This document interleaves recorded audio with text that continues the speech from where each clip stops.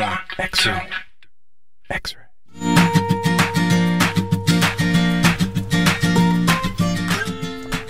Welcome to Grow PDX here on X-Ray FM. Grow PDX is a live call-in radio show and podcast focused on gardening, farming, community food systems, and more. You know, plants for people, pollinators, and the planet. And now we turn to the host of Grow PDX, Weston Miller of Oregon State University. Good afternoon and welcome to Grow PDX. I'm your host, Weston Miller, with digital producer Diana Suarez of X-Ray FM. Grow PDX airs every Wednesday at 1 p.m. here on X-Ray FM. You can also catch a live video stream of the show on Facebook at The Oregonian. Thanks for joining us, folks. Hello. Today on the show, we'd like to welcome Nathan McClintock. He's an associate professor of urban studies and planning at Portland State University. He's going to talk about urban agriculture and community food systems. Welcome to the show, Nathan. Great. Thanks, Weston. Thanks for coming in. Yeah. Thanks for both of you. And I bet many of you out there in X-Ray and the interwebs have questions about urban farming and community food systems. We'd love to hear from you. You can post a question on our Facebook feed, or you can text us at 971-220-5979. And we're going to get to know Nathan shortly here, but first, a little gardening humor. What did the baby corn say to its mom? I'm popping off. Where's my popcorn? Exactly. And why did the tomato blush? Because it was so hot outside. He's trying to catch up. Because it saw the salad dressing. Oh, no. And one more for you. Why don't eggs tell jokes? I don't know. Because they'll crack up. They crack each other up. Oh, very nice. Oh, one time I dropped a 5-gallon bucket of egg whites on myself. Oh my gosh. It was really messy. Yeah. Eggs do crack up. Yeah.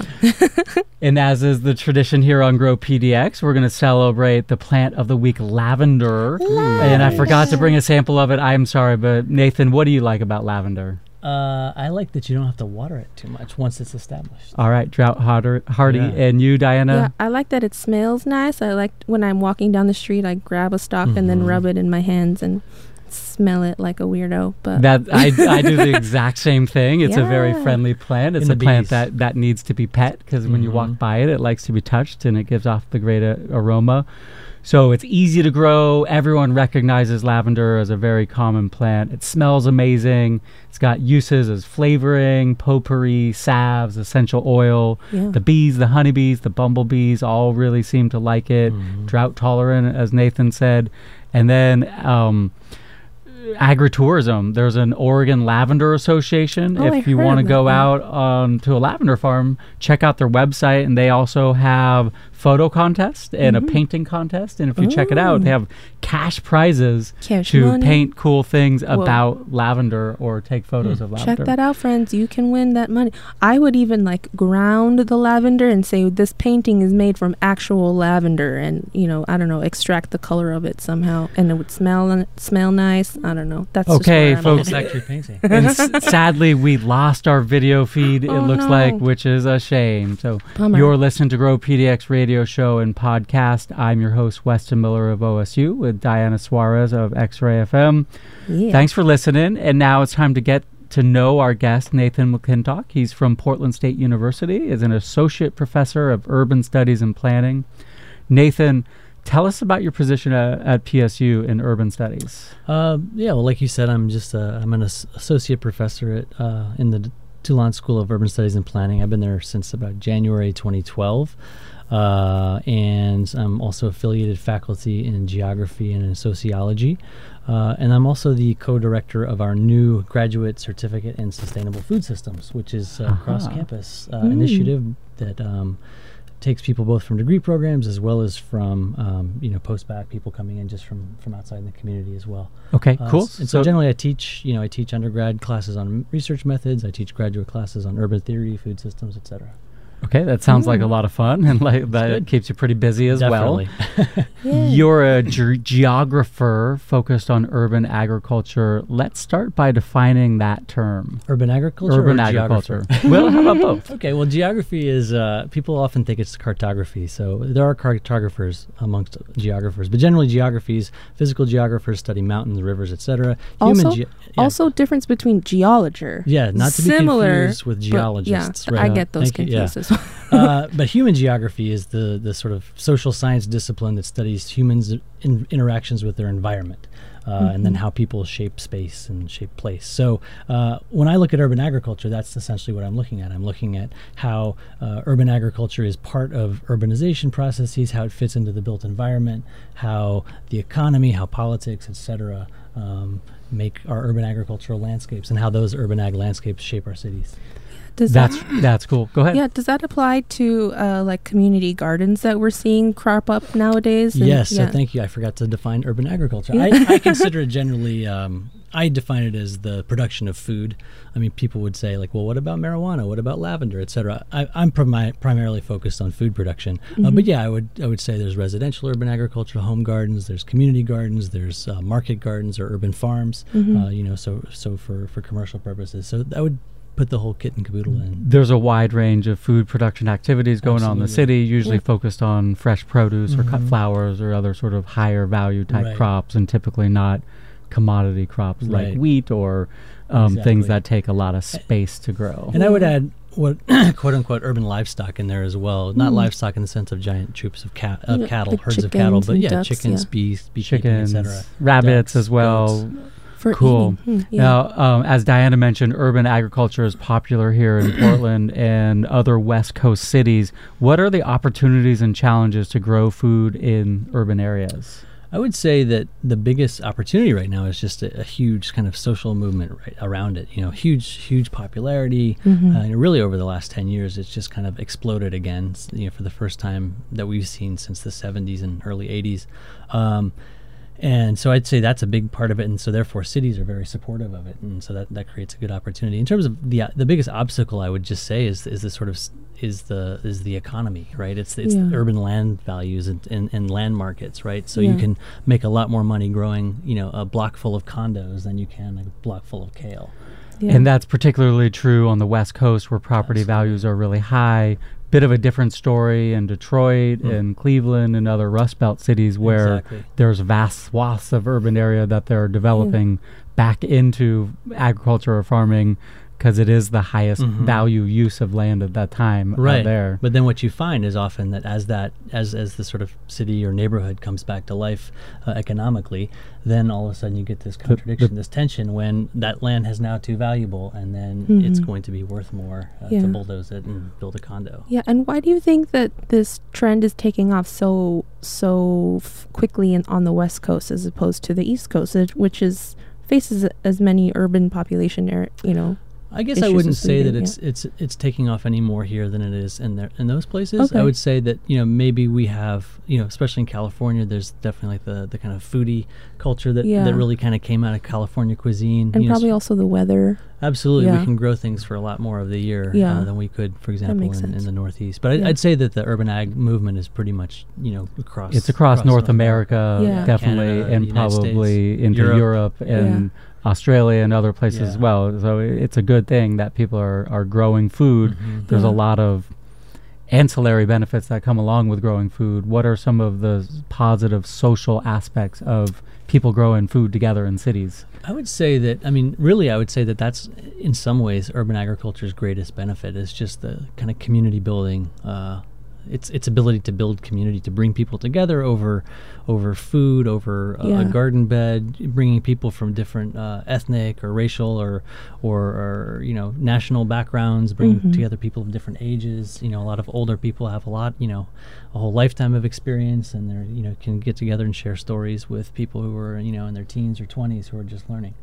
I would also add just some of the public health benefits. So getting people to eat fresh produce is a really good thing. Absolutely. Getting people to do weight-bearing activity is a really good thing. Getting people to be outside and touching the soil and getting to pet the lavender plants are all really good side benefits of urban agriculture as well. Yeah. And educating people about, there's the science education about how plants grow and soil works, etc. But I think also just educating people about where food comes from, what goes into food production. Yeah, I think it's especially important as we're talking about global warming and just how things like our landscape is changing and how things may not grow the same way in the next couple of years. If we're really conscious about how things grow, then maybe perspectives will begin to change. That's a great point. Absolutely, and I see it changing with my kids already because they're being exposed to it at a very young age. So hopefully, maybe before their generation, but if not, sometime, someone will have some leadership to really address the major problems we have in the world.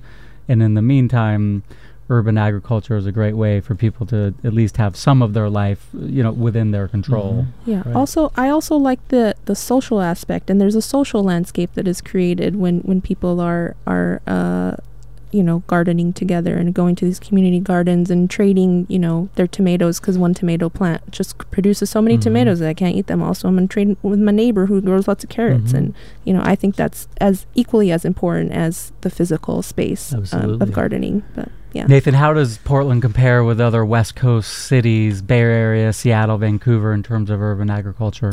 I'd say we have the same, sort of impetus, and I would say, like, as a social movement, there's the same amount of interest.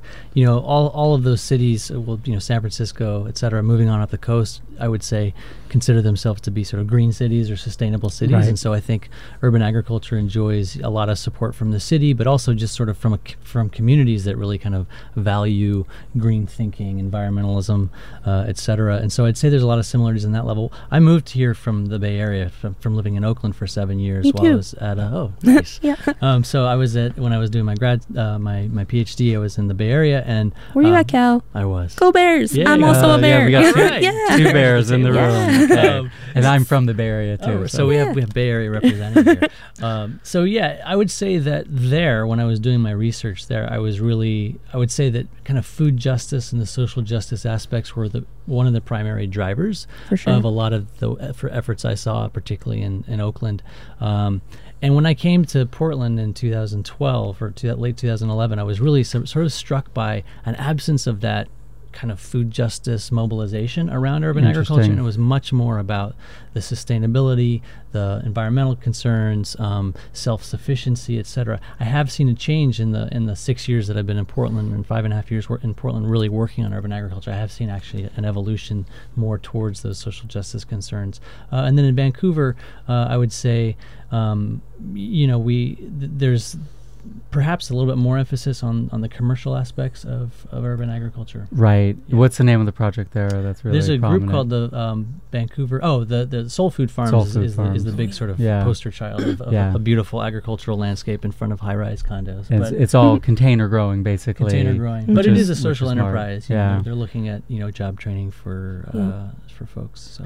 Have you heard, or do you know much more about like vertical growing? I've heard of people. I would say that's another. I mean, it's a pretty fuzzy term. Some people would call it greenhouse on a roof, vertical farming, and then you have the sort of sci-fi fantasies of glass towers growing hydroponics. But I think there's capacity to produce a lot of food in those formats. The setup costs are really, really high because there's a lot of equipment involved. Yeah. But the technology is there to do it and to scale it if there were economic imperative or motivation to do it. Nathan, how did you first get into the field, so to speak, of urban agriculture? That's a good question. I think it's because I was in Peace Corps in Mali in West Africa about 20 years ago, and then working for some NGOs in different parts of the world, in Senegal and in South Asia, and then traveling around in Latin America. I was always struck by how in the cities I always saw agriculture. I always saw people herding goats down the street. I saw corn growing in the 3 feet of space in between the road and a building. Mm-hmm. I saw people, fishing water out of irrigation ditches to water plants. So I was just sort of fascinated by what I had sort of always considered this rural land use together with very bustling urban areas. And so that's where I got that interest from. And then when I moved to the Bay Area, there was such a vibrant urban ag scene in Oakland that I kind of drew the connection there. Food deserts are something that we talked about a lot at Berkeley, and a term that I am starting to see crop up more here in Portland as Nathan, why don't you go ahead and define what a food desert is? Yeah, so a food desert is a term that kind of came to prominence, in the last decade or so, about areas without readily available access to healthy and nutritious food. So it's areas that have had long-term disinvestment. So supermarkets closed, decades ago, and so a lot of times the food is only sort of available from corner stores, quickie marts. That said, it's a term that's really kind of come under a lot of critique in recent years because what it does is it boils the problem down to solely a spatial problem. So you can look at a map and say, hey, there's not a supermarket, or let's put a garden there or a supermarket, and therefore we're going to solve the problem. But as we know, hunger is not a question of the physical location of food access. It's really about how much money people have and can they access food by purchasing. Right. So it's a useful construct, but it's not the only way to think about it. We can't stop there. It's a good way to sort of suss out, what neighborhoods have particular amenities and benefits, but we can't use it necessarily as the sole solution. Right. Yeah, like I in my hometown, I grew up in a low-income area, and all of the more popular grocery stores that you would think of, like Ralph's, Albertsons, Pavilions, they all moved out because the insurance rates were so high that, nobody wanted to pay the insurance rates for those markets. So now we have these like low-income bodegas that are not bodegas, but like almost like ethnic markets that are good but not necessarily bringing the best produce that the other markets were able to bring, and it's a huge problem. I have to go 2 towns over to shop now when I'm home, and that's neither here nor there. Great perspective, Diana. Thank you. You're with Grow PDX radio show here on X-Ray FM, and we are talking with Nathan McClintock of PSU about urban agriculture and more. Nathan, another component of your work focuses on community food systems. What does this term mean exactly? Could you kind of walk us through an example? Yeah, I would say community food systems are really, sort of an alternative to the, I guess you'd say the corporate food system, the global food system that we all currently feed ourselves from. And so it would be, sort of a sustainable, and then I would add the word just, network of producers, distributors, processors, retailers, and then also kind of waste recycling, kind of working together. I would emphasize the word community, less about, again, coming back to this question of local, because I don't want to emphasize the fact that local solely makes for a a just and sustainable food system, but rather community control, right, and community buy-in, community participation in making decisions. So it's really kind of more a question for me about food sovereignty, and that's what sort of defines the parameters of this. The cooperative groceries would be a good example of a community-based system where people have a vested interest in the outcome of the store. And of workers, and, and I think that's the other kind of piece. And again, to sort of push back against it just being local, the solution, there's plenty of local industries and farms, for example, that are exploitative, right? That don't necessarily follow the best labor practices, et cetera. So we shouldn't conflate local with good and global with bad, but rather thinking about how do you make all of those things work in a way that's thinking about both the environment as well as the social benefits. I love it. So not conflating local with good. So local is not necessarily good. It's a distinction, but really just and environmentally responsible is what we're going for. Awesome. Nathan, on your website, urbanfood.org, you say pathways to a more just and sustainable food system are rarely technical in nature. More often they're social, entangled in power structures, mediated by a suite of interconnected factors, the political economy, race, class, gender, among others. Go more into this statement. Sure. So, I think like you were talking about vertical farming, we have the technology, we have the knowledge base, we know how to grow things sustainably. We know how to have an entirely sustainable food production system, right? The obstacles are very much political obstacles. We all know, especially in Portland, about the power of corporate lobbying and decide, that's placing profit ahead of what's best for people, right? Placing profit ahead of our health and workers' rights and things like that. So clearly, we have these social structures, power structures that are ultimately what are mediating the advent of a more sustainable and just food system. Yeah. That said, I think it's very easy for us to kind of demonize like the global corporate system, and we do that all the time in Portland, and we sure do. So it's very easy to do that. But I think what I'm also really interested in, having moved here from the Bay Area, where social justice, food justice was so prevalent, moving here to a very progressive town or city such as Portland, there's lots of social relations and power structures that we perhaps overlook, right? So there's a long history of racism in this city. There's an overemphasis oftentimes on environmentalism and sustainability that silences often concerns for social justice. I would say that in Portland, the conversation's beginning to change in the last couple of years. But for example, like the North Williams Bike Corridor, people were sort of saying things like, hey, well, it's just about bikes, it's not about anything else. But clearly people were upset from a long history. The African-American residents, long-term residents of the neighborhood were upset from a long history of displacement and having their voices silenced. And often what you find are, in public citizen participation arenas, for the city, et cetera, you get the kind of usual suspects. You get very vocal white, generally white homeowners who come and drown out the voices of perhaps historically more marginalized people, right? And so that's an example of a kind of power structure that exists that very much mediates who's at the table when it comes to thinking about food systems. Yeah, and it's really, really about,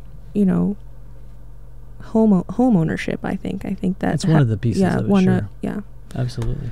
Nathan, what are some of the theoretical underpinnings of your thoughts there on these power structures?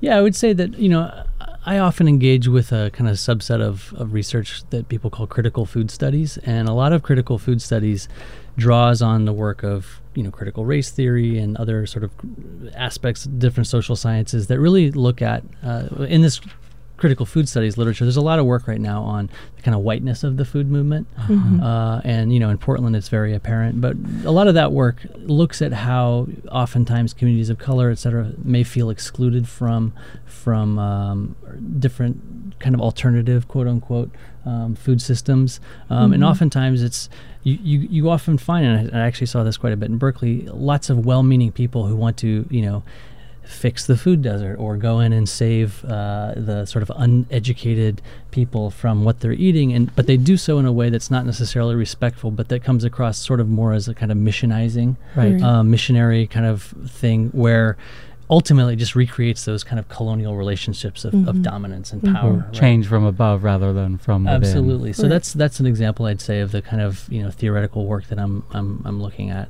And how can disaffected urbanites use this thinking to improve their world via food? Yeah. I mean, I would say that in a place like Portland, where we often pat ourselves on our back by how progressive we are, we take the opportunity to be a little bit reflexive. For those of us, particularly in positions of power, and I say that as a white male, and so I have a social place of power, right? That often I could easily let that go unchecked and just go into a room and start talking, and that's what happens. And so I think it's really important to create spaces for historically marginalized people to have a voice, for women to have more of a voice. And so I think that's a key piece of improving the food system, is actually kind of backing up and creating spaces for a more diverse audience to start by listening. Then start by listening. That's absolutely great. Yeah, and that's an approach that I take in my life that carries over into radio and gardening as well. Just give people the opportunity to talk about what they want, rather than shoving what we think they want down their throats, which happens a lot. And Nathan, how can planning by cities and other government agencies help or hinder this process? Yeah, it's a great question. I think, planning tends to now create lots of spaces for community participation, and that kind of collaborative planning process. But as I mentioned, what happens often is you get the same usual suspects at the table. And so a good example is actually happening right now in Portland, where there's a shift away from sort of the traditional neighborhood association, representation in some of these meetings, and more to a, making sure that underrepresented voices are more part of those conversations.